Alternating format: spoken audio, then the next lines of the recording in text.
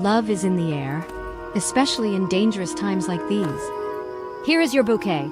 I chose daffodils for you. They're my favorite.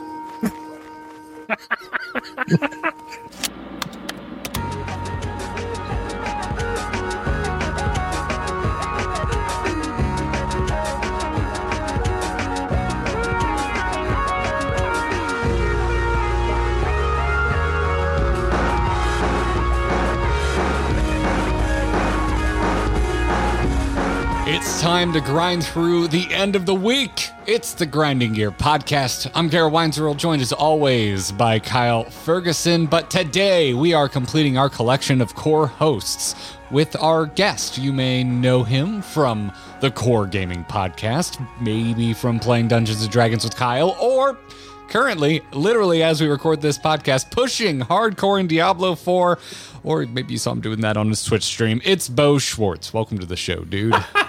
Thank you so much for the great introduction. That's awesome. It's a pleasure to be here. And hello, Grinding Gear listeners. It's good. Oh, no, bees. I'm going to be so distracted. You're actually live playing right now.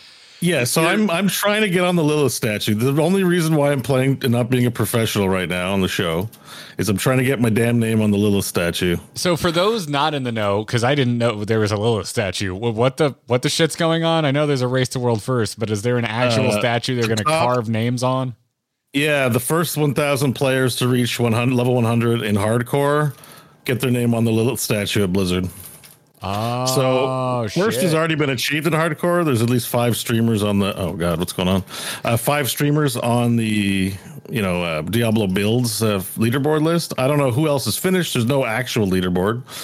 I think I'm still in contention considering I've not seen another player in forever on World Tier 4.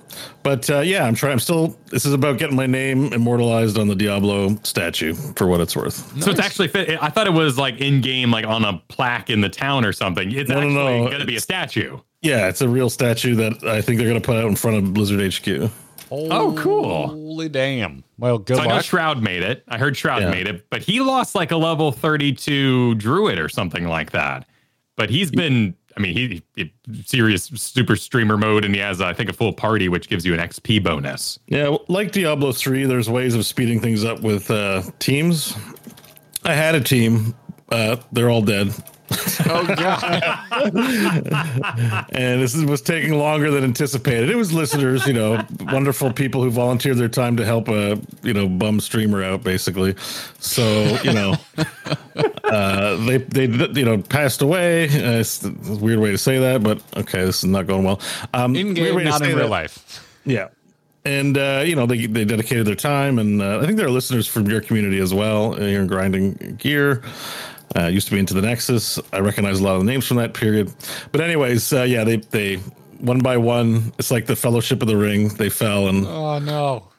Now it's just me without Samwise, basically. Oh, that's really depressing when you put it like that. That's really sad. Your character can be Frodo, you can be Sam. You're holding it together, but your character's losing it. Yeah, exactly. Is Frodo really that? Frodo was just like a skin battery for the Ring's hatred. Sam was the one who actually did all the work. Wow. Yeah. I'm just putting it out there. Just putting Sam did all the work. True. Frodo just kind of cried and got drug along.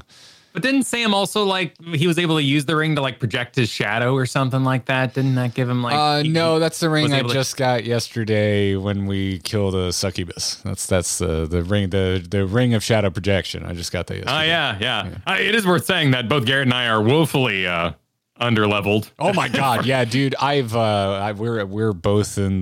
We're keeping to our Final Fantasy 14 streaming schedule and making Final Fantasy 14 content, which is cutting in a lot to how much I would be playing Diablo 4 otherwise. But yeah, I'm treating this like I would have a game when I was 12. I'm just I'll pick it up when I want to and just slowly meander my way through. And that's exactly what I'm doing. I haven't gotten that deep in at all. I am really enjoying what I've played so far, though. It is scratching the itch I really wanted it to scratch. And welcome to the Diablo 4 launch edition of the Grinding Gear Podcast. That's mostly what we're going to talk about today. Yeah, I did want to ask Beau a little bit about we played a clip from it at the top of the show there, your hardcore WoW adventures, because you're basically like a pile of nostalgia for me right now. Not only are you're playing tons of Diablo, you're playing WoW Classic with a bunch of add-ons, and I miss playing D&D with you too. So I am fascinated to have you here. I'm overjoyed. Those are subjects I know things about. I'm excited to talk about them. So that clip, there's like an auto-generating text-to-speech thing that pretends to be the characters from WoW Classic. Yeah, so I'm not going to pretend to know how it works, but apparently it's fueled, this new wave of AI that's coming out. You guys have heard about the ones that can make a voice, right? Like you give it 30 seconds of your voice or someone else's voice and it mimics it. Mm-hmm. So I believe someone did that for all the quest text in Vanilla WoW. So because it's, to me, that sounded like the standard female night elf. So did someone feed that's night elf emotes into this AI, and now it's just trying its best to make a simulacrum of that voice for all the quest text? Listen, they might have done that. I don't know what they did, because some of the voice, like you should hear Thrall. There's a clip of it on YouTube, and he doesn't, Thrall sounds like Chris Metzen, right? Yeah. He's like, hello, welcome to the Horde. He's like, hello, welcome to the Horde. And you're like, oh my God, what the hell? I would pay not good money, but I'd pay a few dollars for a mod that made Thrall sound like Mike Morheim introducing BlizzCon. It's got more of that vibe to it, but it's like, welcome to Ogremar. It's not perfect, but who reads quest text anyways? Like, it's actually, I'm getting more out of the game because it's, I'll go off and quest and it'll tell me what it said. And sometimes I'm like, oh, I can't believe they wrote that. It's, I'm actually enjoying more content from Vanilla WoW than I ever have before because of this add-on. It's probably the thing that has impressed me or surprised me most about Diablo 4 is that everything is voice acted. Because Kyle and I had a D4 date off stream. We were just like, dude, when was the last time we just played a game together and we didn't stream and it wasn't content? We just did a thing, just being friends, just hanging out. So we had a little date yesterday. Everybody, we went off on a Diablo 4 date, the two of us, and played some D4 together. And Kyle was like, I played a little bit the night before, man. So get to this part, and I misheard him. Even though he wrote it, and so I misread him. He was like, yo, he said something about a priest. And I thought he said, I killed the priest lady in the church. I'm like, well, first of all, kind of a spoiler, Kyle. Thanks. So I'm just playing. I'm like, he said it only took him an hour or two. When do I fight this lady? And then I went back and read what he wrote, and he said, I talked to the priest lady in the church. And I'm like, oh, shit. I'm about double the amount of time and levels. Oh, so you went way ahead. Yeah. So anyway, while I was doing that, I was kind of playing it like I used to play World of Warcraft. Because modern WoW, they've done the Final Fantasy 14 thing, and they've actually marked the main quest, and the way they balance it is you can basically get to max level in a new expansion just by doing the main quest, and you can ignore the side stuff. They've really kind of Final Fantasy 14ified it in that way, which I think is super smart. I really like how 14 does it. But back in the day, as we all know, when you play World of Warcraft, you just grabbed everything. You just went in, you were just like, that quest, this other quest. Grab it all. Go out there and do as much as I can. And then when you didn't pay attention and something was an elite quest and you got your ass kicked because you're not playing a pet class, then that's the one you ignore. So that's kind of how I was playing for Diablo 4 the last couple of days, because I didn't play for early access. You're not getting more of my money, Blizzard.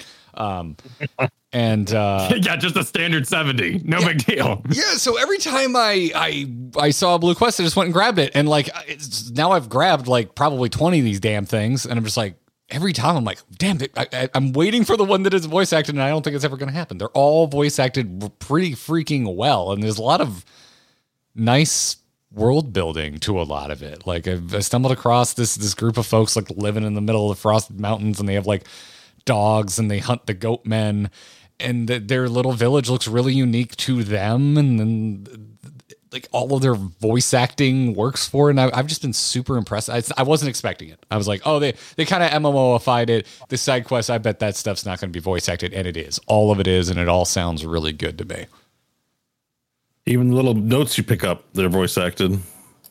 Yeah, and those are more strategically placed than they were in D3, because D3 you would run into some situations. It's not anything like we saw at a Redfall, where like 7 files are playing at the same time. Your character was emoting, the diary's going off, the quest is going off, a vampire's yelling at you. Nothing we've seen is like Redfall, except maybe the Gollum game.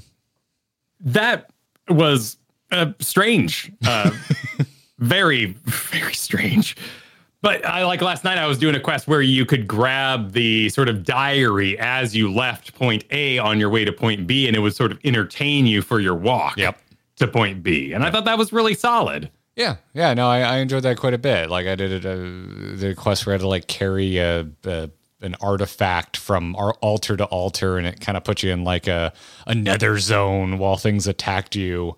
And when I would go to place the artifact, new voiceover would start, but then I could just immediately pick it back up again to go to the next altar that I had to place it at. So I would just listen to the voice acting while I was murdering a bunch of shit. I don't know why I should be so impressed by this, because like all of those like rando Deckard Cain scrolls that you found in 3 were also voice acted. So that's also Diablo 3 had quite a bit of voice acting. But some of my head was just like, if they're gonna, soft MMO this, I bet they're gonna cut some corners of voice acting. And so far, I haven't seen any.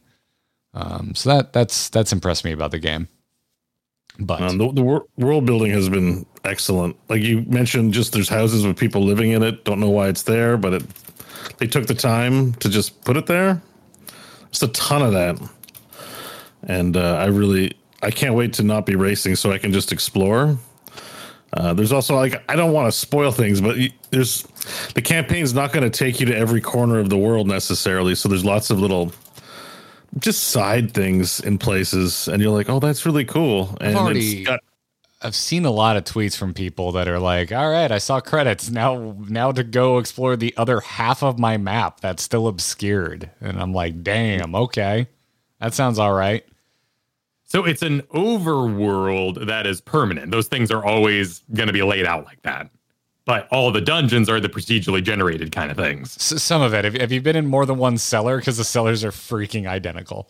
Yes. The cellars do have that curve. It's very much the WoW cave with the one little twist down to the bottom. Yeah. But for the most part, But like I was going through like Ghoul Land last night, and it seemed to have some nice little like event triggers, and like things were falling from the ceiling at pre-described points. And so you get that kind of crafted experience in your Storyland, but you still have Diablo classic underneath it. That's how I'm feeling about it as well. Now, but I'm sure you have been your hardcore mode, so you're like skipping all cutscenes. You're probably not listening to dialogue. That's right. What level are you now? I'm level 75 at the moment. Okay. Will you blame us and never talk to us again if you die during this podcast? No. Okay. All right. It's my fault. Make sure. Is it okay if, for comedic effect, it's so nice? John was like, I hope you die on the show. He was rooting for me to die. It's so nice of you, Garrett. I love it here.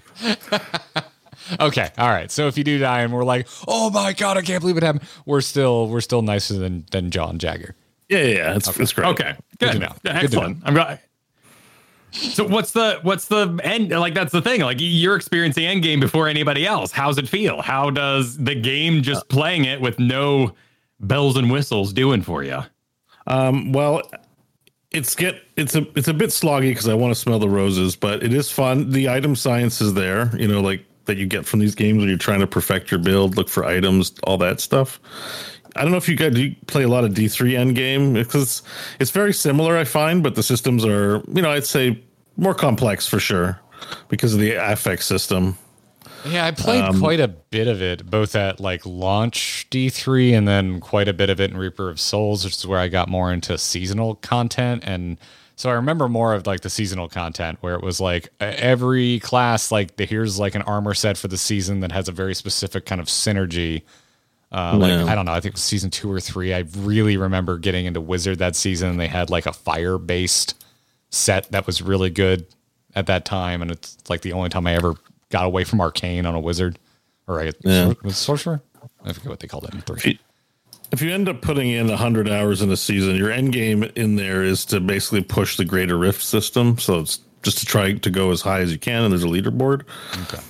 I think the way it's working here is, because they're going to be doing seasons, people with ARPG syndrome who like to play this game over and over and over again and grind things out have a lot more variety in what they have to do, but they'll be racing for 100.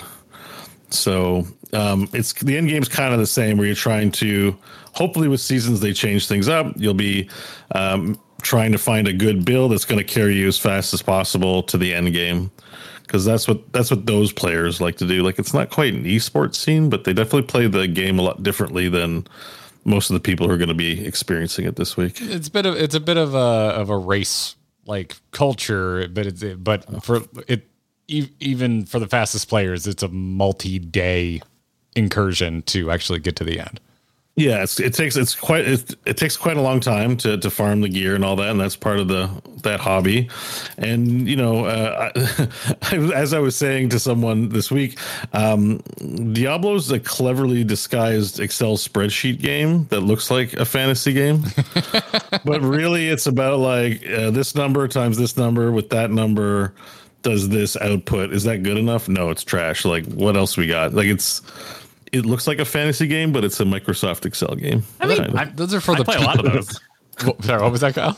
I play a lot of those. Flow simulators are probably the ones I fall for the most, like your hospital ones, 2 Point Hospital. Yeah, you play Factorio as well, right? Like Factorio. Yeah, and it's all about like finding that choke point. Like, I don't have enough gears to make the things, and then you add more gears, and it's like, well, I've got so many gears, I might as well add more blue chips. And then I don't have enough gas for the blue chips, and you constantly try to fix one thing, which makes another problem, and that's what propels you forward. Yeah, so building out that end game, building out the sets is like a math problem, and then there's a practical real world. Does it actually work in the real world? Is it hard to execute? Does it make sense? That kind of thing. So are you finding yourself playing like a bullet hell, like skill based, or do you find your math brain is leading the way? Well, I mean, I think so. One of the disadvantages I had going into the race is I wasn't going to do it till like 24 hours before. So there was information out there, things to know that I'm kind of was learning on the fly, which I've been feeling like I've been on the back foot most of the time, but because there's no leaderboard in game, I don't have a sense of whether or not I'm ahead. The only reason I have a sense is because of the streamer leaderboard and because of I'm not seeing any other players. I've seen one player in the past 3 days for this online game. Okay, so that's interesting that the leaderboard is such a major thing, and yet it's not available in game. I think maybe it was a right hand not talking to left hand kind of thing. Someone makes a cool promotion, they work on a thing, but nobody, they're eventually going to have a leaderboard. I think it probably just wasn't ready in time for launch. That makes sense. Yeah, but I mean, everything you're just like you're talking about too, though, is like describing like a very specific type of player that is interested in that race. Like, so I'm interested, even though I'm in no hurry to get there. I'm interested what like end game looks like for someone who doesn't give a crap about making like top 100 on a season. Like, I just want to see if continually trying harder content stays interesting and feels varied. That's what I'm kind of looking at. Like, I'm hoping that once I'm done and I'm max level, that I feel a desire to go back for a new challenge.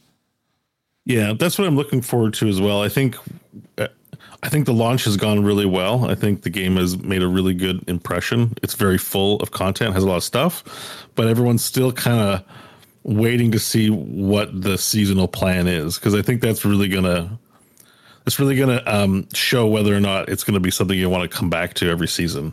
Like if they said 15 new legendary affixes, there's a lot of things that can vary up. 10 new side dungeons, or we've remapped all the side dungeons or something. It really depends what that plan is, and we don't know.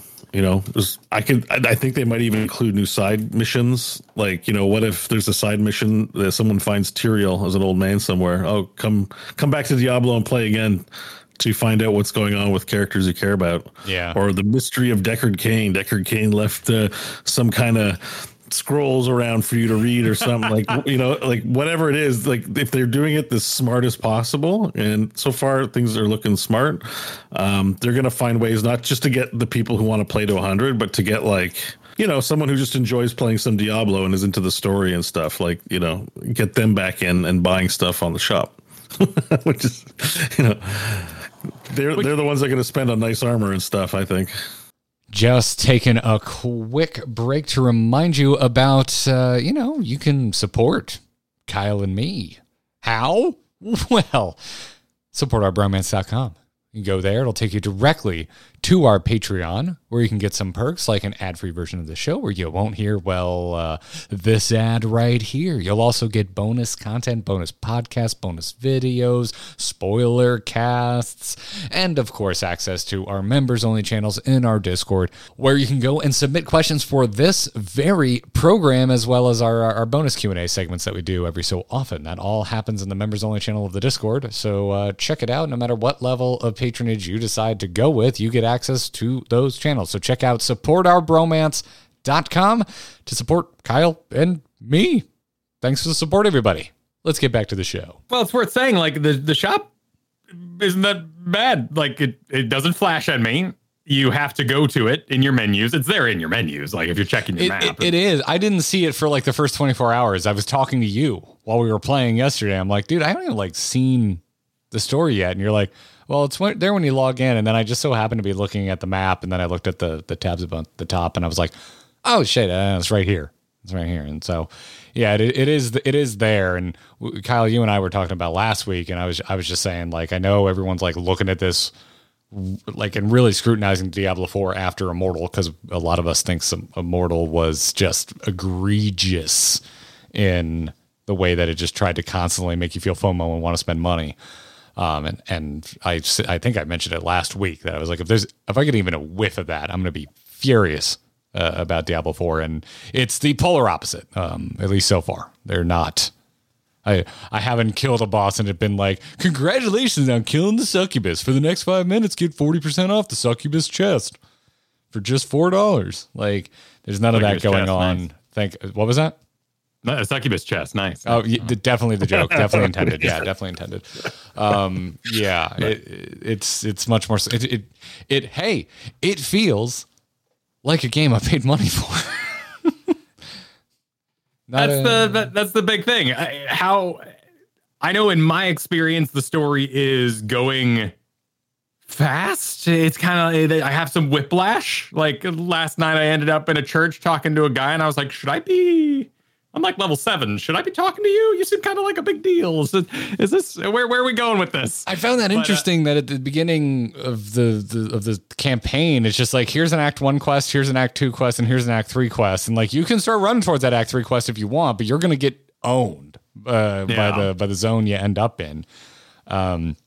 Which there are minimum level requirements for the zones, even though you can do Act 1, 2, and 3 in any order you want.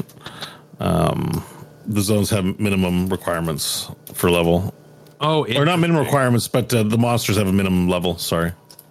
Yeah, like they'll just insta-give you if you wander into a zone that you shouldn't be in, right?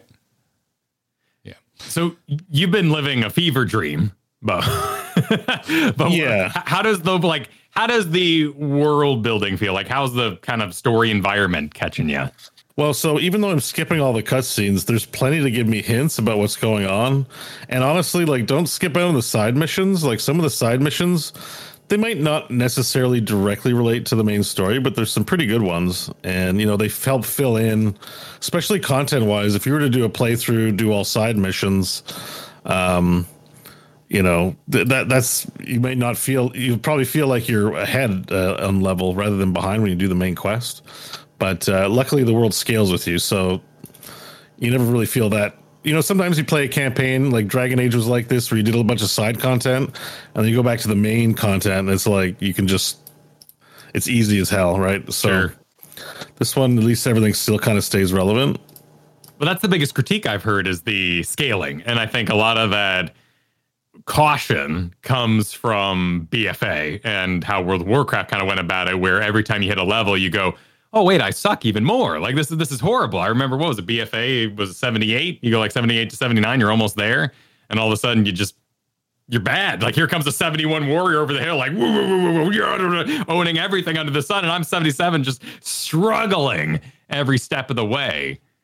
So do you find the scaling to be villainous, or is it a game feature? Scaling's not perfect, but it is a lesson from Diablo 3 when they when they created adventure mode, they didn't really make like unique content for it till much later, and it wasn't a ton.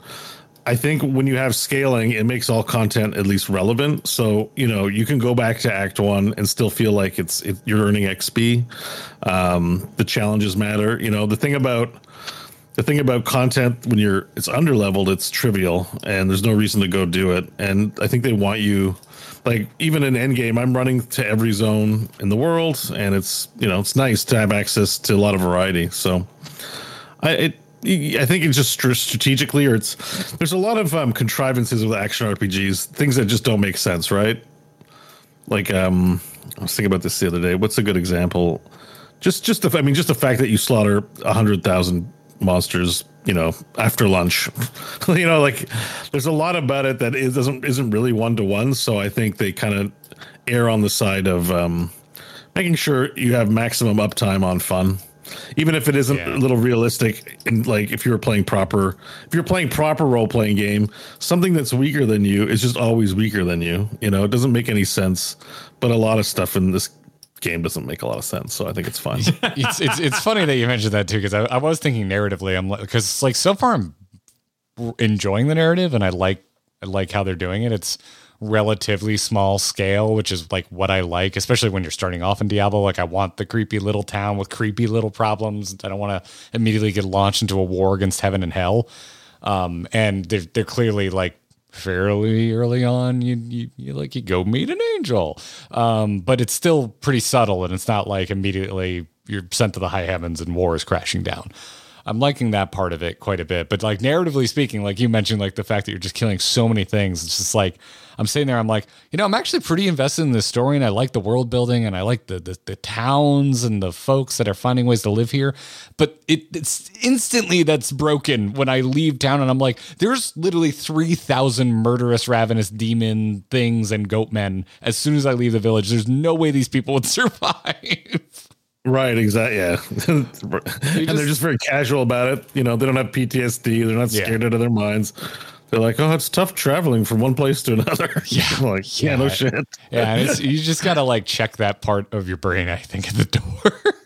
Well, that's MMOs, action RPGs. Like it's a concession of the game, right? But like recently we heard the showrunners talking about it on Last of Us. They're like, yeah, we're not going to have the body count that the game has, because that would just be ridiculous.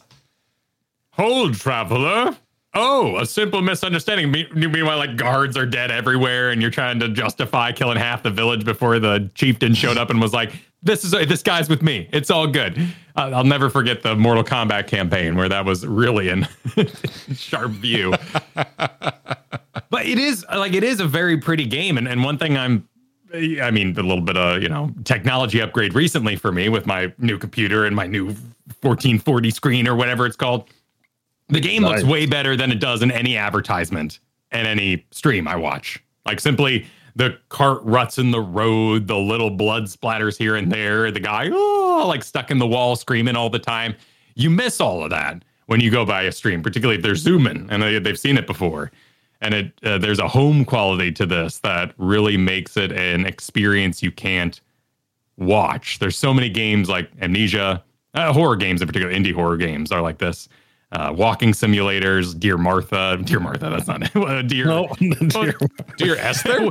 Dear Esther, yeah. Shit, I haven't done that game in a long time. But like that's a game, and that's a type of game that makes zero money because someone watches on stream and they go, sweet, I'm good. I never have to play that. I just watched it. I saw it all. Yeah, and I'm not having that experience at all with Diablo. Every stream I watch is like, I'm gonna go play now. You go watch the top streamers. That's like what they're all doing, because that's the type of hardcore audience that really gets into this shit, right? And that's like just not the type of player I am in Diablo. Like I never have been, even back in Diablo 3, which I enjoyed quite a bit and played a lot of. But I've never been one for a race in a video game. I never want to like rush to the end. Like back in my WoW raiding days, I wanted to be my only goal was like, I want to be done with the raid before they make it easier. Like that was it. Like before the first like nerf patch hits, before the next raid came out, that was it. Other than that, I was like, I didn't give a crap if I was like server first or anything like that.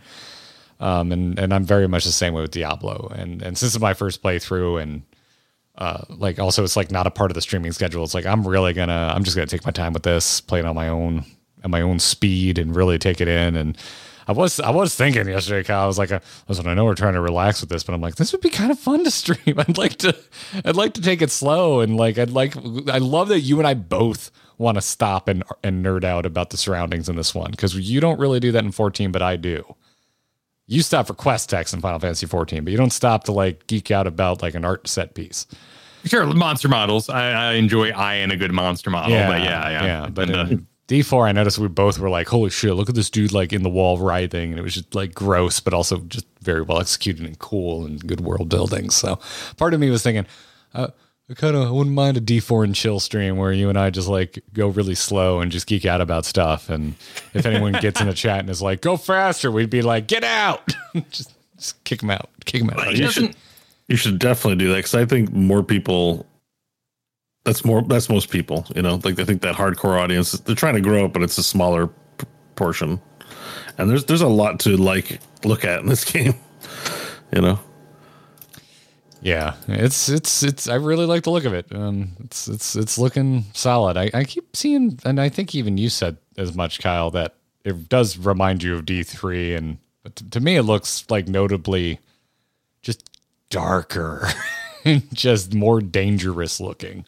Yeah, I can't help but in the main starting area get a constant Frostpunk vibe with the kind of violin going and everyone being like, oh, it gives you that we're all freezing, my lord, kind of feeling that they've captured the bummer of the world. I'm curious to know if they can Witcher Blood and Wine a zone. I always enjoy that. You know, make your world as dark as possible, but let's crest a hill and find the warrior society that's totally into it, just to freshen things up on the side.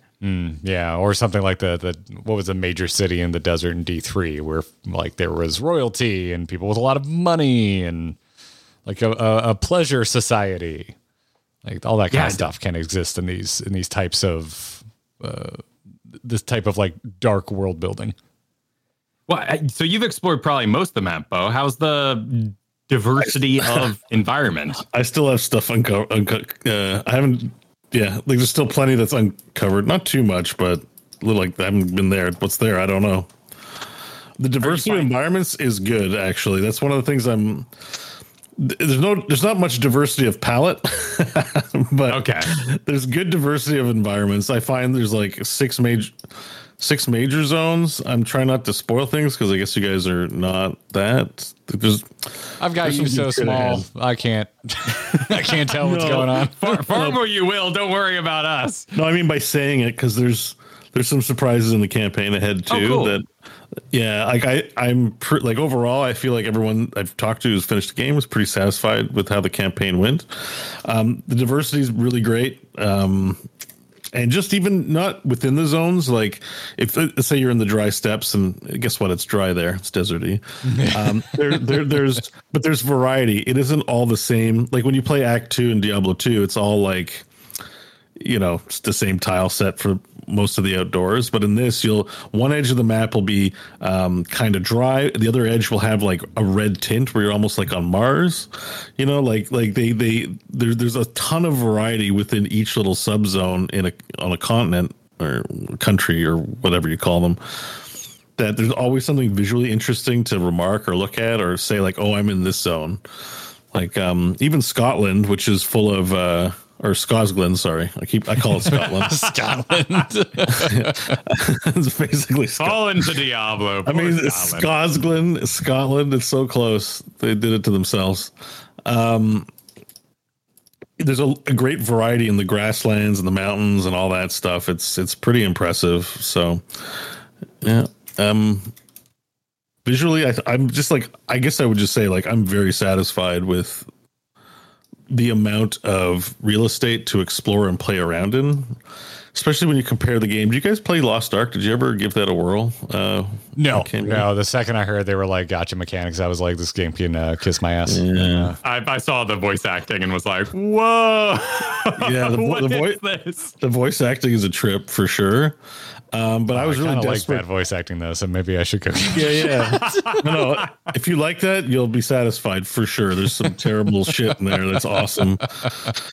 And like, I think that, and even like I would say like Diablo is there's a certain category in dungeons. There's action set pieces that even Diablo 4 doesn't reach for, where the camera like zooms around like crazy, go down this roller coaster. There's a dragon, like there's one point where you're on a castle rampart and you got to jump off the rampart into 500 dudes and just smash them, and the camera follows. It's so epic. There's these really epic moments that Lost Ark nails.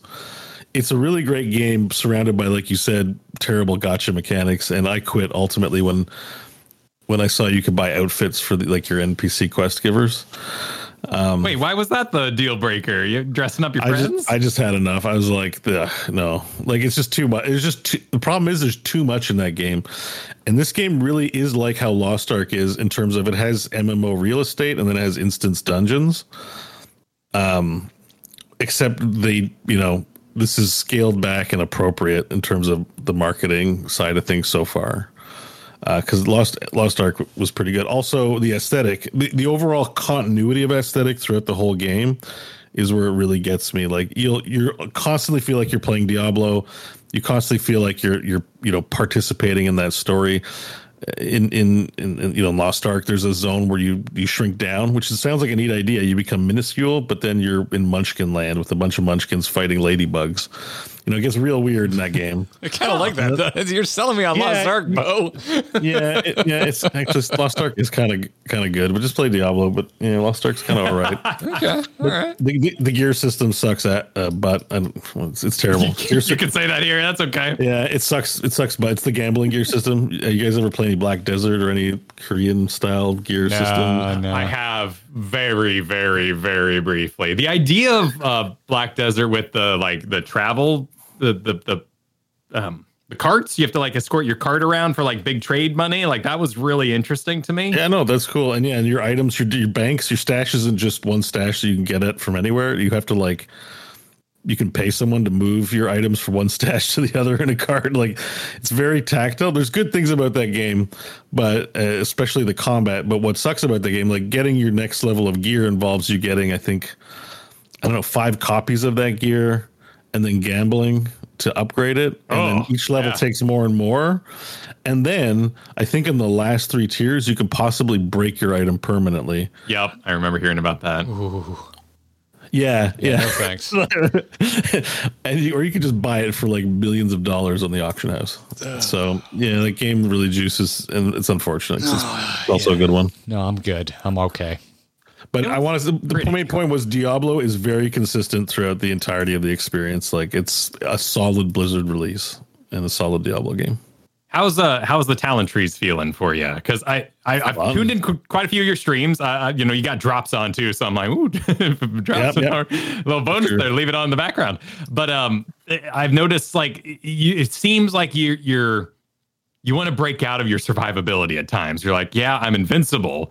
But, oh, man, I'd really like to do some more damage. Yeah, that's always the trade-off in hardcore where you have to play. I mean, I play very conservatively, but, if you die, it's over. So it's not. Defenses are a priority, right? And then it's finding that balance where, can I sacrifice this defensive affix for more damage output? Because damage is also survivability. If you kill things in 1 second, well, you don't really need defenses. So. It's that fine. There's a fine balance to it. That sounds good. That's the balance that should exist in a good game, and then feeling like you kind of broke it either through invincibility or damage. Yeah, I think there is stuff to fix, like armor. Like there's armor inflation, so every point of armor does less to protect you as you level up. So you can't, which makes sense, although it's very much a contrivance thing. You do want to make sure you're upgrading your gear. And resistance, something funky going on. Crypt tweeted out that resistance is broken in the game, but I haven't looked into it yet. But armor is probably where you want to prioritize things. There's a weird thing about resistance where 50% of when you take a style of damage like lightning or fire, I think it's 50% of your armor is applied to its reduction, and then 50% of your resistance is applied to its reduction. But it's still just not making sense. Like when I hover over my tooltip for resistances, it's like I have 50% poison resistance, and then the tooltip says reduces incoming poison damage by 25%. And I'm like, what? Don't I have 50% poison resistance? Why is it reducing? A lot of Dota. Like, why are you giving me a number that means nothing? Like my brain's just like, how much do I resist poison? What's the reduction? And it's like, let me show you the number that's wrong. And then in the tooltip, at least they put it in the tooltip, let me show you the correct number and not explain why in the tooltip. They got some work to do. Some of the mechanics are a little convoluted, I got to say.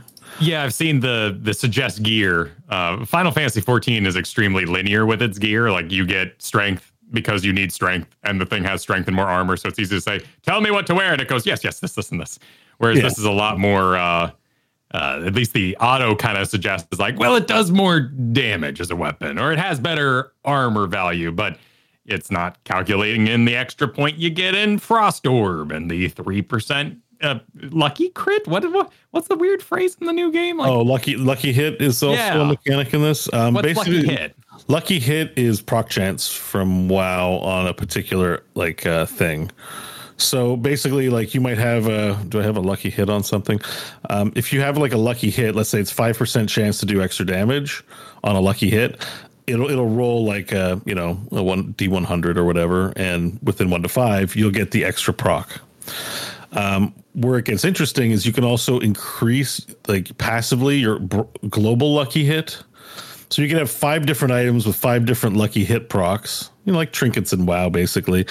And you have a passive that can boost up your lucky hit chance. Or maybe it's specific. It boosts up the lucky hit chance of specific things. There's also some weird phrasing on lucky hit where it will say you have up to, for example, I've got this item here, this Rage of Harrogath, up to a 30% chance on a lucky hit. So it means the proc chance isn't always 30. The proc chance is there's first a random roll between 0 and 30 on what the proc chance is going to be. And then you roll the proc chance for the thing. Huh. Like I have an item, I'm not going to spoil it because it's a bit of a spoiler, but it's and I have an item that has up to a 100% chance. What is it, Anarius' foot? Like, how is it a spoiler? Well, I mean, have you seen? I don't know. I don't know. Oh, you guys did you play a lot of the beta? No. Okay, then no, I'm not spoiling. Like, have you in your dungeon travels? Has anything kind of terrible happened to you? No.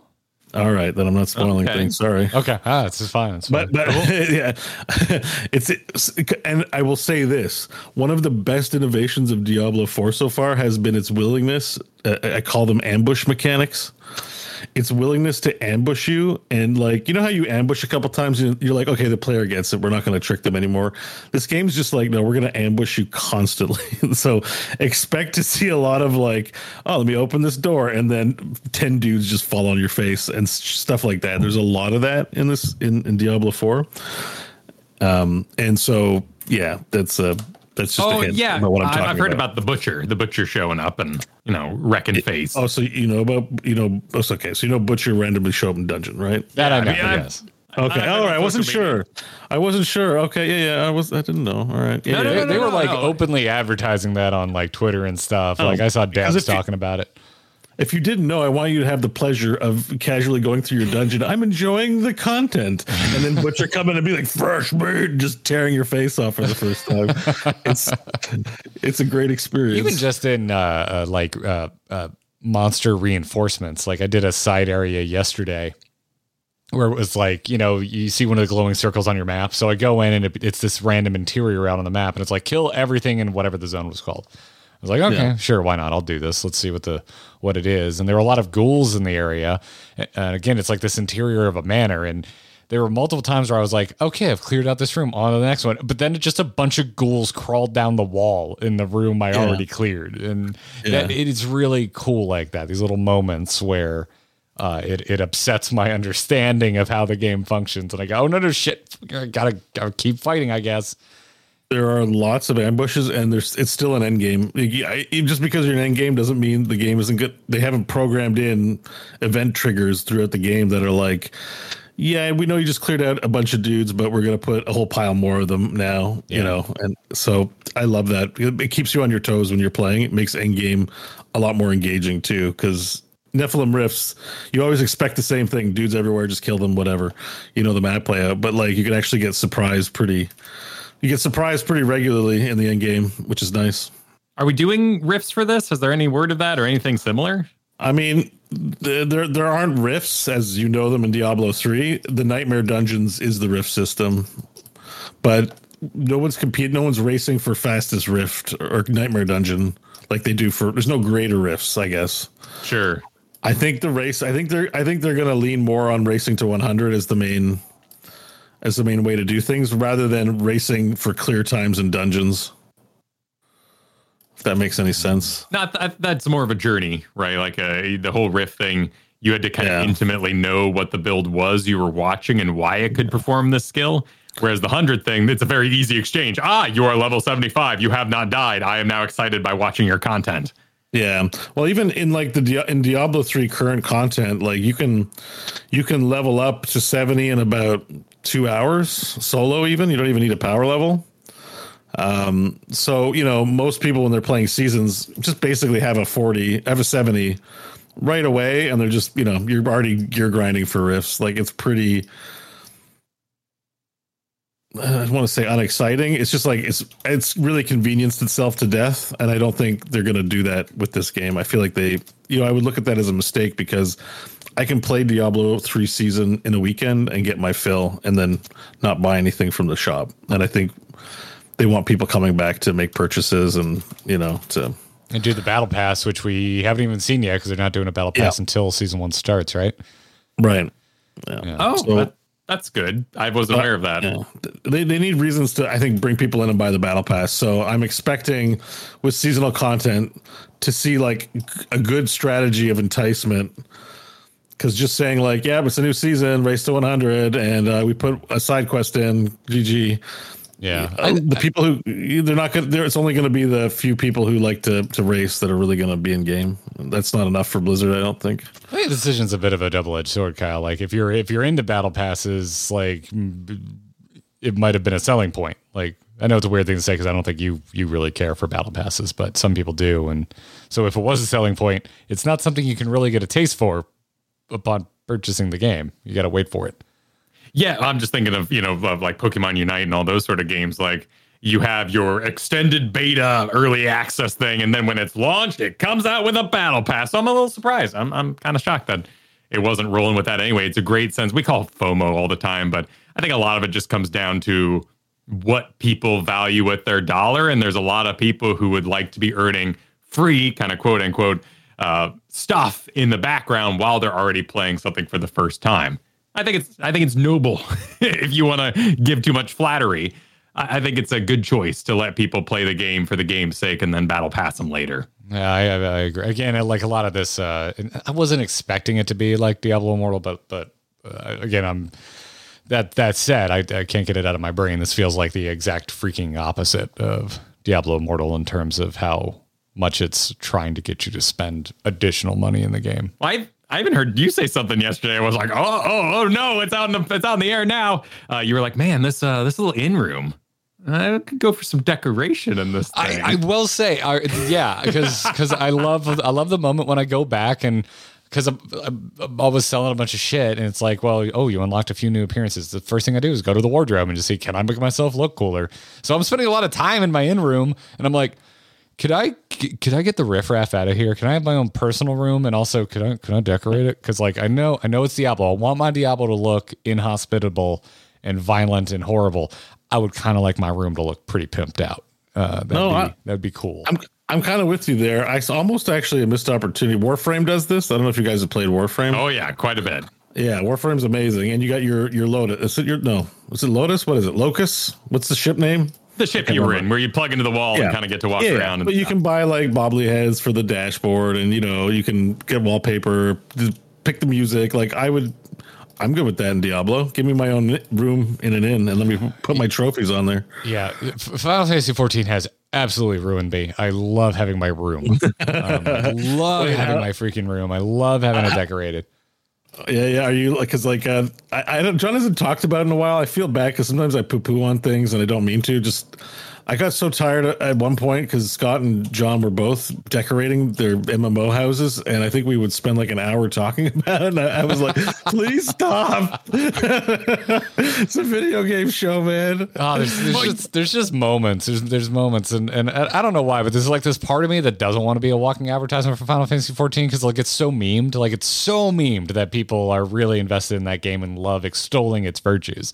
But I catch myself in these moments of legitimate fandom, and that this is one of them where I'm like, wow, I have like legitimately been spoiled because I've been a WoW fan for so long, and we've never had in-game housing, and I just when you're with a main game for the longest time and you're invested in it, I just internalized it as I don't need the thing that everybody's asking for. I'm fine with this game. It's fine. But then I go play a game that has good in-game housing, and I'm like, well, shit, this is really fun, and it's getting me invested. And now I've had it, and now I would like it in more games where I get invested in my character. And Diablo is absolutely one of those types of games where I get invested in my character, or in this case, characters. Yeah, and it's a game as a service. Why not? I think they should do something like that.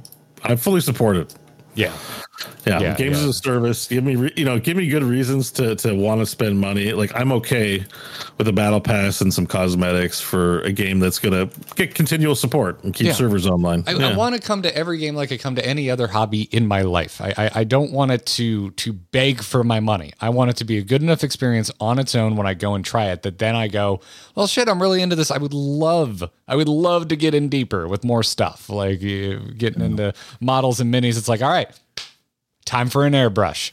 But I didn't do that at first. I was doing rattle cans and a couple brushes. But then I got into it. I'm like, okay, I like this. I'm going to invest more. I'm going to go get an airbrush. Magic the Gathering, back in my early 20s when my buddy taught me how to play it, I played with his deck a few times. And he's like, hey, you want to go to a sealed event? You want to try a draft? I'm like, yeah, I like it enough. I'll go spend the money on that. And like everything in my life is this way, and I feel the same way about video games. I would always rather either have no cost up front, but a very unobtrusive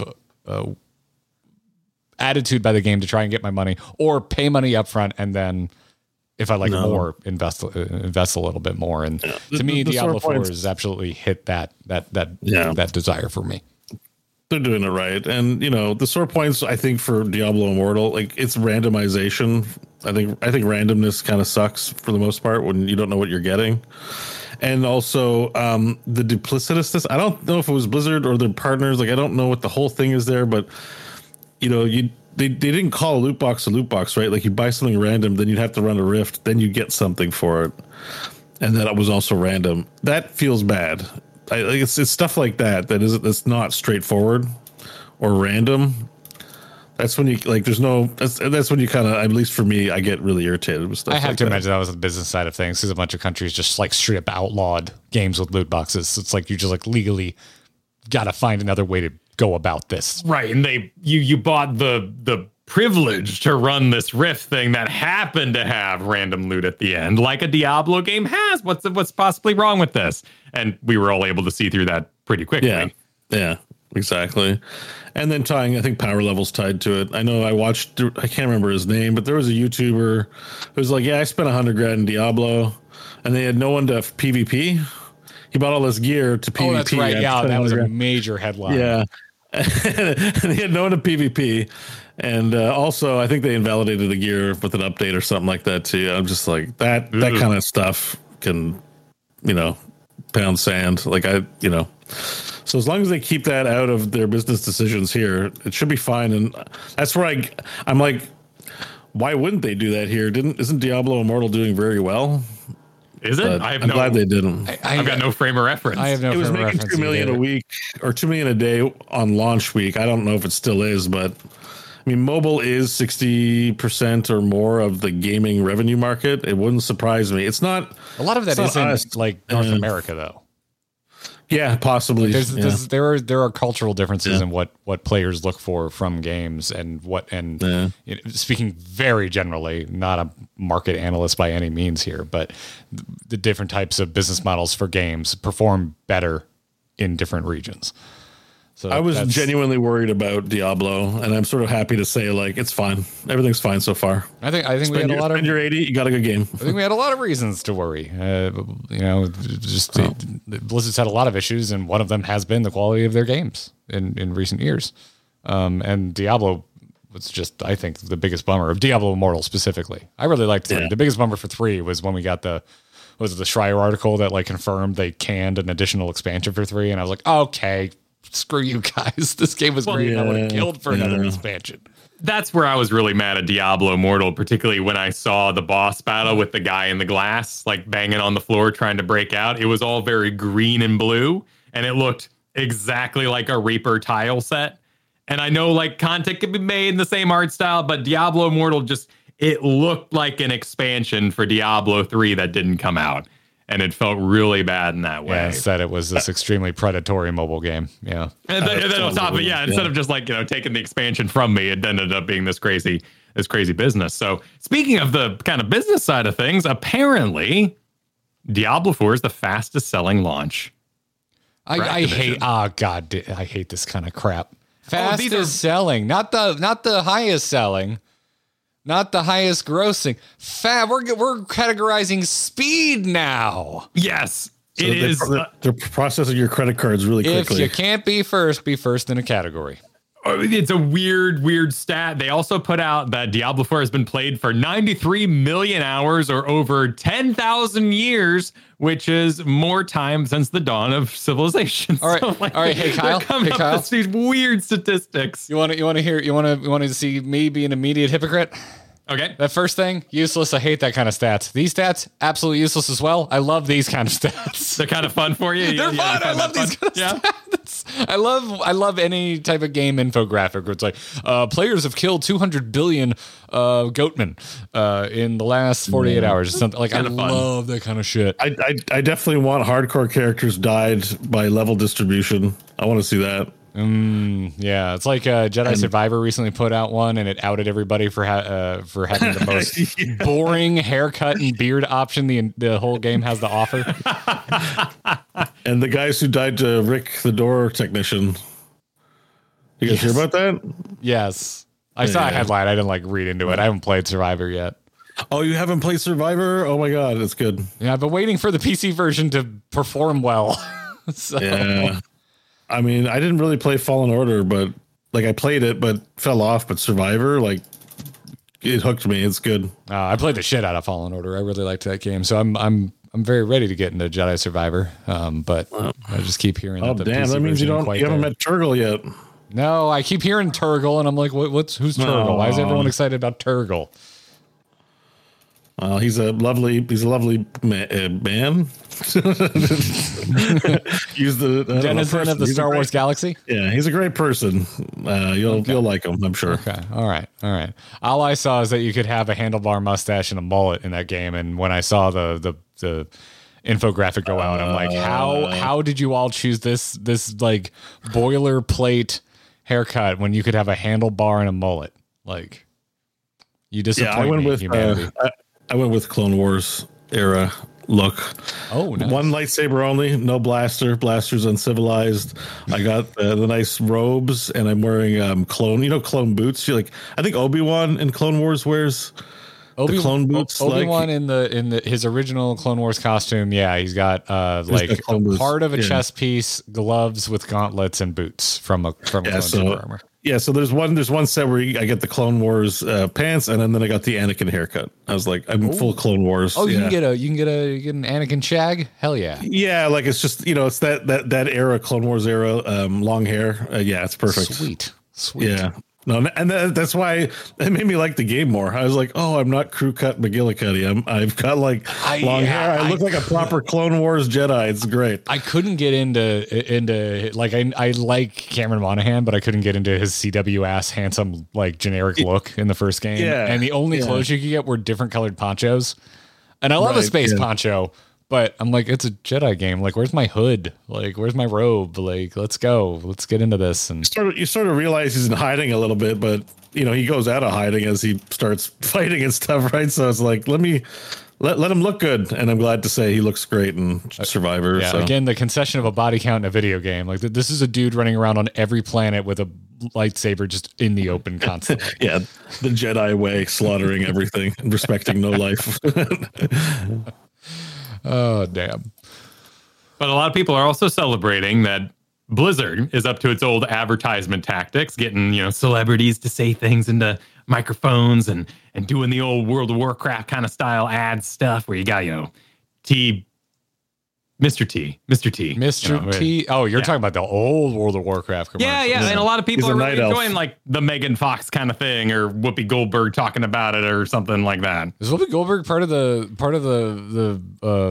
advertisements? I saw that she's mad it's not on Mac, which I think that's extremely charming. Like, what was that paid? Did someone pay her to do that? It's all possible. Oh no, am I part of the machine, Kyle? You could be. Did I read a piece about Whoopi Goldberg being a Diablo fan and being mad it wasn't on Mac and just assume it was legitimate? And now you're telling me that you think it's actually this tinfoil hat scheme from a marketing department? I don't. You slip them. I don't know how much Whoopi Goldberg costs. $3,000 maybe. Talk about how it doesn't come out. The last thing I saw her in, I guess she's in Picard, but that would require watching Star Trek. So I haven't seen. You're not a Star Trek guy. I like good Star Trek. Oh yeah, we haven't had that in like 20 years. So, yeah, although I hear the last season of Picard's really good, but it's good. Yeah, I haven't watched it. Nice little send off. Worf is great. Worf's the main draw. Worf's great. He's into chamomile tea now.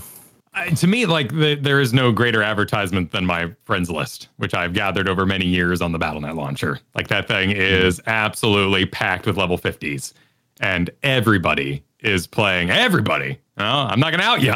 Not gonna out you, but everybody's playing Diablo 4 right now.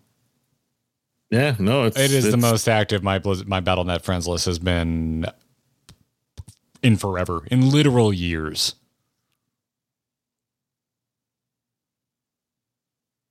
This is a joke. This is a joke in here about Overwatch 2, and I'm failing to find it. I was wondering what classes were you guys playing? Necro. I went Sorcerer. I'm missing the old WizBiz, the old arcane kind of like illusions and stuff. I'd have pegged you for Druid, Kyle. I wanted to go Druid. I kind of got talked out of it, which was you sad. Don't get talked out of shit. How did you explain yourself? Every time I brought it up, everyone was like, "Oh, you're gonna have such a bad time. Oh, it's such a bad design." Meanwhile, I'm hearing from our dev buddy that like Druid's the best. Like Druid's got this great build, Druid, and I was kind of making my character, and I'm kind of like, I kind of want to do like just a bald guy with wizard stuff. I was just kind of feeling the more plain. I'm definitely doing a Druid eventually, but there was enough little like pokes and situations going on, and seeing like Druids die in hardcore that I was like, I'll just wait a little bit. I just kind of want to be a dude casting spells, see what this is like first. So you just didn't want to die as a bear and get eulogized by Megan Fox. Maybe that's it. Yeah, I didn't want Megan Fox reading about my dead bear. Oh, okay. I think you have to write her or tag her or something first, Kyle. I don't think you just. I don't think Megan Fox just randomly appears and like dunks on you. So she can read my eulogy if I died. Is that what the deal is? We'll write, even if you don't write her, we'll write one on your behalf if you die during the podcast. Okay, gotcha. Yeah, so I'll be like, dear Mrs. Transformers, I have a friend who died, and then we'll see if she eulogizes you. Yes. Honestly, did you really meet Optimus Prime? You would think that, with the Necromancer and the Druid would attract me immediately. My time in Diablo, particularly Diablo 2, has taught me that I do not enjoy summons in action RPGs. Because it's a great thing. It's a beautiful thing. You love it. It's the best ever until you find that boss that one-shots your summon. And you stand scared in the corner, desperately summoning crows over and over and over again, and try to hold them off, and they're just slowly creeping up on your wave of minions. It's truly hellish. You must like Witch Doctor then. I loved Witch Doctor. You just explode your minions. So anytime I think about playing D3 with Kyle, I think of him being on Witch Doctor. That's what's missing from Diablo 4, if you ask me, is we need some witch doctoring in here. I agree. It's a very unique style. I don't think anything is eating its lunch. I know a lot of people are saying, what's the point of a Diablo game without a paladin or something like that? Yeah, I'm missing a Crusader big time. The Crusader was great, and that was an expansion, right? Didn't Crusader? That was Reaper of Souls, yeah. Yeah. I loved my Crusader. There's also, I mean, it's just great theming. You know, you're against the world, the paladin, shield, sword and board, just going out there, doing what you can. Crusader was a lot more flashy and a lot more pissed off at the state of things. But Crusader was probably one of my favorite seasonal characters I ever made. It was really fun. Not deep at all into the game, as we've mentioned already, but I'm smitten by Necromancer. Like, I always go Barbarian first. Like, to me, like, that's Diablo. However, I played the beta as a Barbarian. I was like, this sucks unless you're whirlwinding, and whirlwinding's my least favorite way to play a Barbarian as I watch Beau. Yeah, tell me about it. Everywhere. Tell me about it, man. It's the OP build. It's the direction I went in. But yeah, I want to play Leap Barbarian. Yeah, I was like Seismic Slam, which I don't even think is in D4. You got Upheaval, which is kind of, it's sort of the same idea. Instead of slamming the ground, you heave it up. I'm into that. Yeah, I know. There's like, I definitely have been like flirting with the idea of switching builds, but I want to go. The clear is so efficient that I can't really. I'm looking forward to playing like how everyone else plays very soon. Just doing what I want.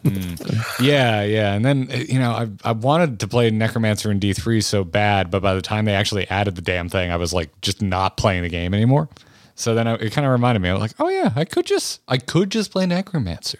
It's good looking. Your like mages, your little skeletal mages, like floating around. They are handsome. The mix of the two, because I haven't unlocked the third one yet, but the mix of the two, just your usual warriors, like actually like shambling around, and then the mages like floating around like Ghostbuster Ghost style. I'm just like, this looks great. At the moment, I've just been like putting all my point. Anything that gives me a corpse, I'm going that way, and I'm just holding down the corpse explode button just the whole time, and I'm giddy with glee with the freaking corpse explosion in this game.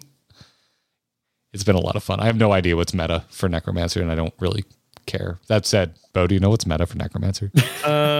No.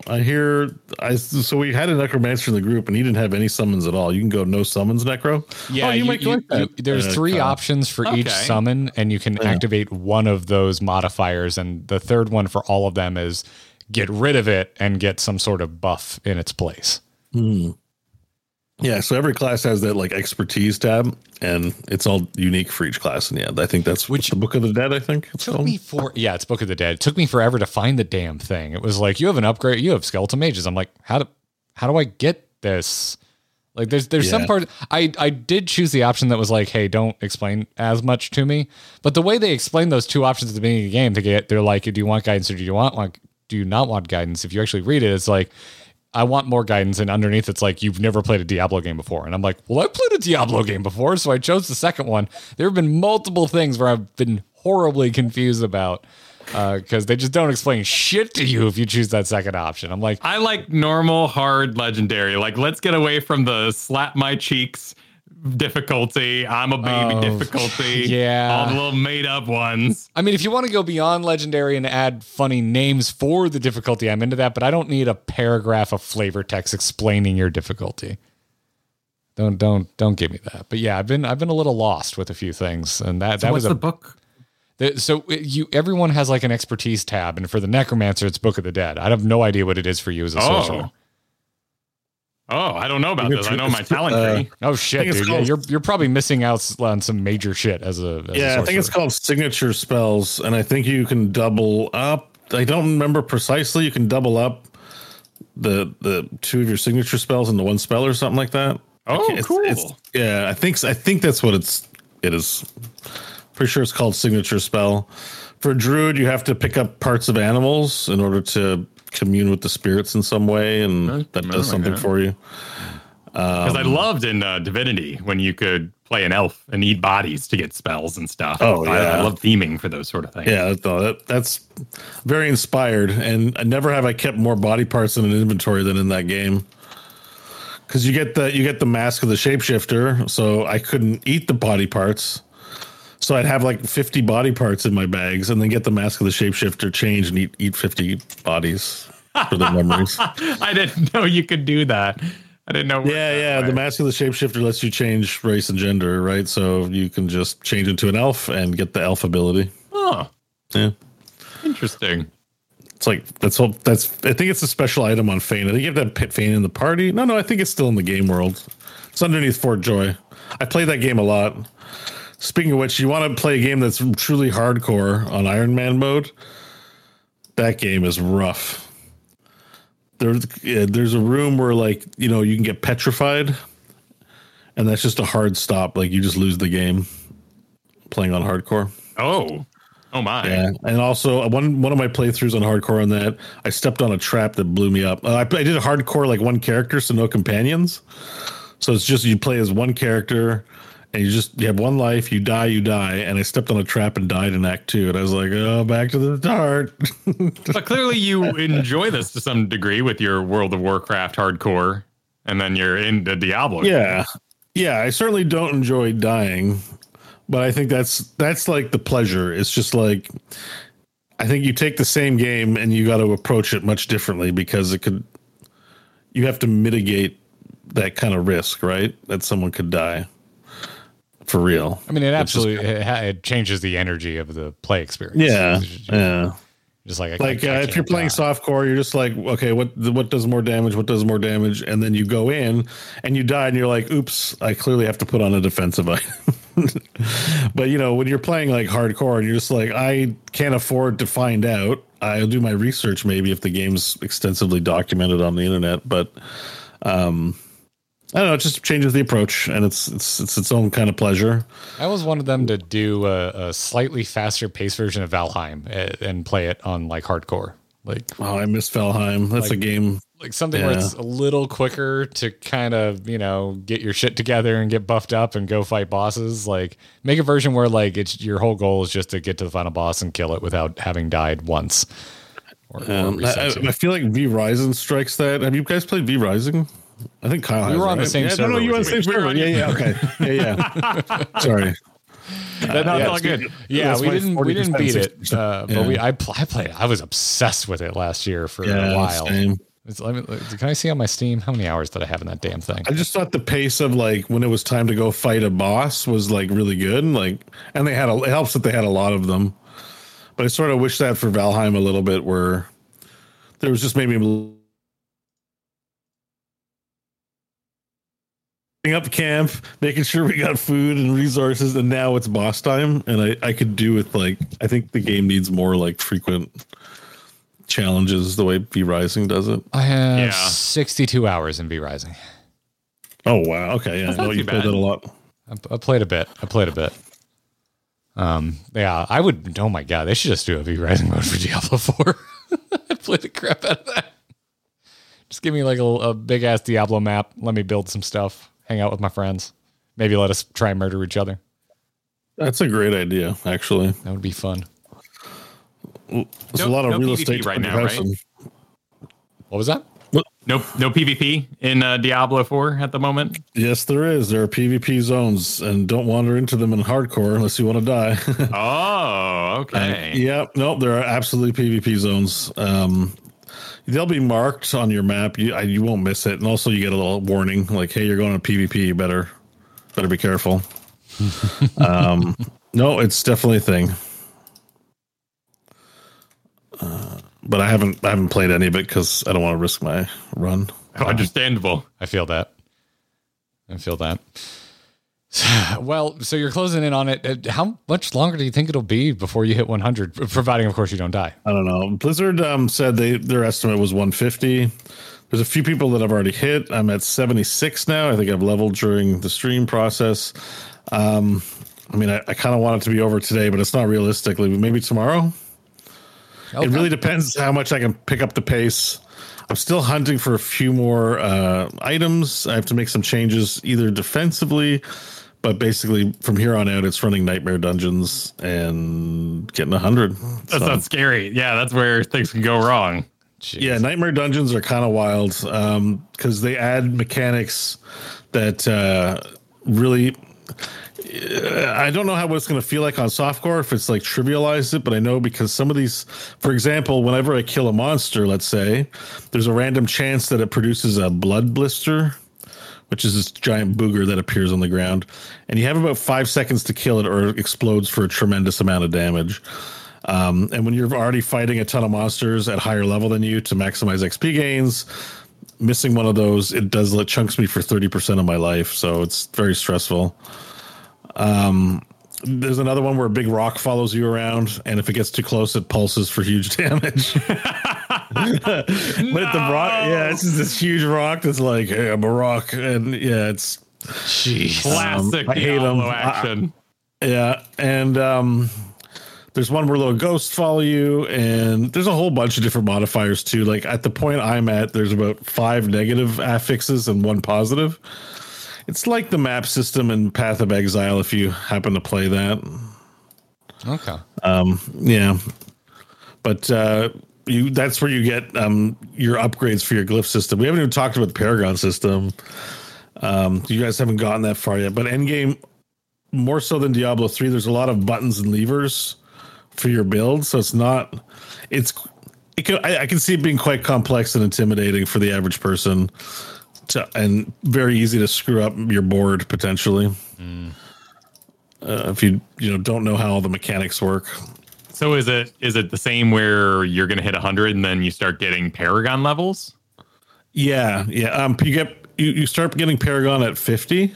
Oh, and you stop getting skill points, and you actually have 4 checkpoints between levels where you're going to get a Paragon point 4 times. It's 4 Paragon points per level. So you might even see it on my little thing here. I got these little pips. When I hit a pip, I get a Paragon point. Okay. And the table. Oh, I don't want to. Ow, I'm getting hit. I don't want. Have you guys seen the boards at all, or you've been spoiler free on Diablo for the most part? Pretty spoiler free, yeah. Yeah. So the Paragon system is like, have you seen the Path of Exile gem node system? Sure. Yeah, it's basically that, but squares. It ain't broke. Looks like this, and then you can attach new boards. So you get a board, and then you have a choice of boards, and you put new boards in, and unlock the nodes. It's actually kind of fun, but it's its own puzzle. It's its own puzzle to work out, and you get glyphs to socket in. Yeah, and then you scrap. I just assume playing a video game, you never sell anything. You scrap it for materials, right? That's the strategy. Well, I think the Paragon system is also a little bit like, you know the legendary gems in Diablo 3 that they introduced later that you slot into rings and amulets. It's kind of like that. You have glyphs and you slot them into the board, and it sort of serves the same incremental, like your carrot on a stick for grinding end game is to like level up and improve your glyphs and get more nodes to unlock in the board. And then you have your gear that can be upgraded 3 times. And so you kind of balance. Yeah, the gear system's interesting. Like Diablo 3, your gear system was if you needed a certain legendary, it would only drop on your wrist. Like what's a good example? Frostburn. It's pair of gloves. So I'd like Frostburn to drop. In this game, if you get Frostburn to drop, you can actually salvage what's called salvage into an aspect. So you take off that Frostburn deals 20% increased damage and has a chance to chill, and you can paste it onto another item.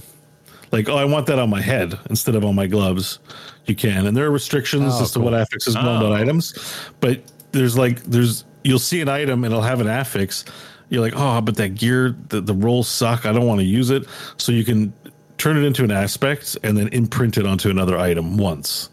Then you can't keep salvaging and imprinting, but you can put it on. If you have a spare slot in your shoulder, you can put it on your shoulder. So it's actually like a high degree of variety compared to previous entries in Diablo, and it's a complex system when you're trying to figure out what to put where, what to scrap, what to vendor, etc. So yeah. That's fantastic. Well, rad, man. Well, I think it's about time we let you get back to it, because otherwise I'm just going to keep asking you questions in the hopes that you die so that we can say you died on our show. I mean, you can I'll stay here as long as you like. I'm glad we could provide you some company too for your grind. Yeah, it's been nice. What's the broken chain? While we're moving out of podcast land, asking visual questions, what's with the broken chain over your head all the time? That's unstoppable. Oh, So my Iron Skin spec'd out to give me unstoppable. So does Warcry. So it breaks CC. And all right. oh shit! See, so I just got rooted there. That lets me know I'm unstoppable. If you see a boot that's purple, it means I'm rooted. But yeah, there's some pretty good UI elements that show when things happen because the screen gets pretty noisy. So if folks want to tune in, hopefully for only the next 48 hours for you to complete your hardcore to 100 run, where can folks find you, Beau? Twitch.tv/Beau Schwartz.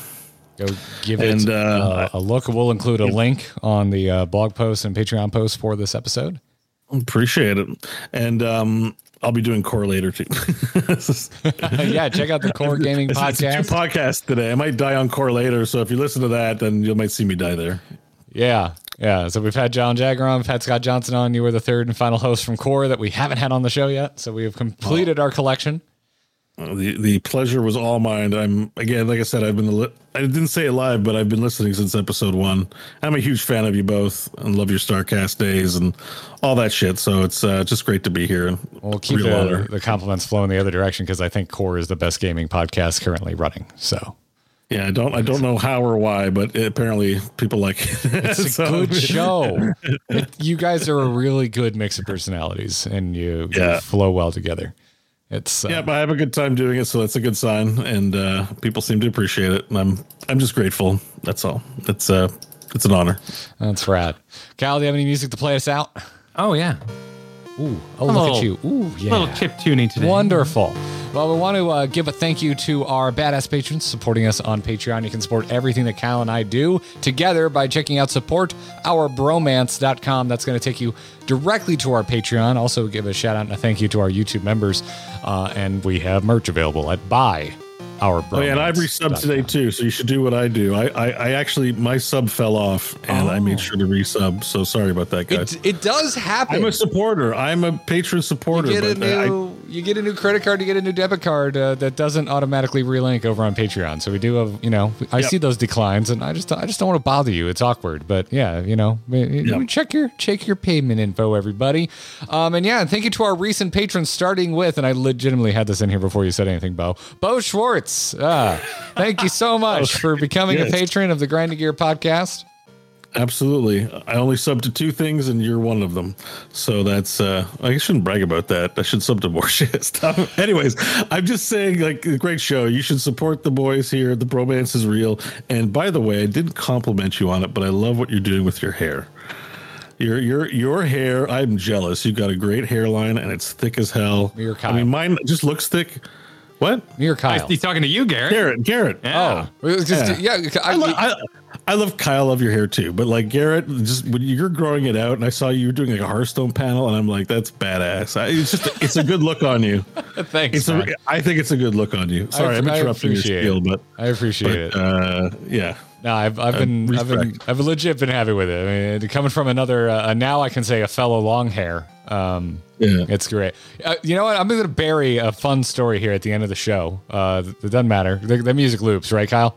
Yep, it's still going. All right, Kyle. So I was in Target a week ago. Okay. All right. So I go in. I want you to know. I go in, and I'm walking past the self-checkout line, which is 1,000,000 miles long, and I look at it because I'm going to then turn to Katie and make a joke and say, well, I know we're not buying anything today because the line was really long.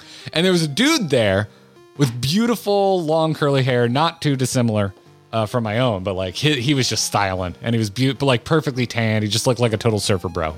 And I just made a mental note, went on my way. And then we're walking by a Target. This is such a long story. I don't know how to shorten the story. We walk by a Target employee, and the Target employee is like, hey, talking to another Target employee, is like, yo, I found these keys. Take them to Lost and Found. Whatever. Make a mental note of that. I go back to the men's clothes, and I'm looking at Hawaiian shirts because I buy all my Hawaiian shirts from Target. And I'm just looking at stuff, and I just hear someone behind me go, oh my God, it's a dude with cooler hair than me. And I turn around, and it's dude that I saw in the self-checkout line, and he straight up talks like a California surfer bro. And we had, I'm not doing a bit. We had a 10-minute conversation about our hair care routines. He like asked me, he's like, so what do you do with your hair? Like, how do you keep it? Like, it looks really healthy. We sat there and just talked about how we take care of our hair. And then he goes to leave because he lost his keys, which is why he got out of the self-checkout to come look. And I was like, oh, dude, I just walked by a Target employee who found keys. So it's probably your keys. It's up in the... Anyway, as he goes to leave, because I'm socially awkward, I didn't know what else to say. And I was just like, keep it long, bro. Keep it long. So you're like, oh, so crazy. To Beau, I would love to sign off to you by saying, keep it long, bro. Yeah, keep it long, you too, man. With Yeah. this, hidden at the end of the show, just put it on a t-shirt. Nothing explained. Just grind into your t-shirt. Keep it long, bro. We're going to add a new shirt to the sources. Keep it long, bro. Keep it long, bro. Explain. No, I like it. No explanation. Keep it long, bro. Oh, holy shit. Well, thank you, everybody, for the support. Thank you to our patrons. Huge thanks to our legendary level backers. Thank you, Sean B., Mike R., Stephen J., Das, Cheesy Bob, and Sean with an EAB.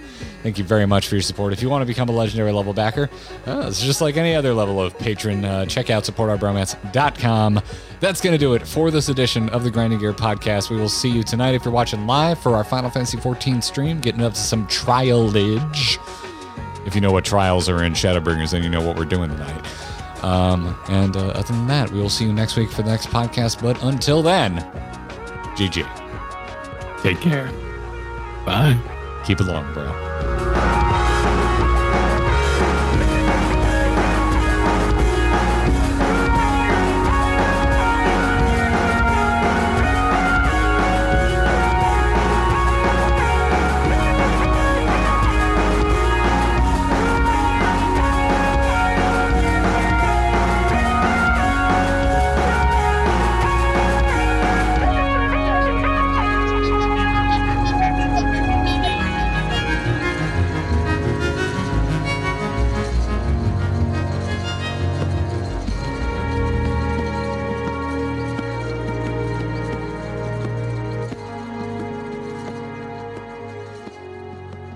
Keep it long. Keep it long. Bro, you going long? You going long? Yeah, man. Keep it long. Bro. Keep it long. Yeah, keep it long, bros. Keep it long, bro.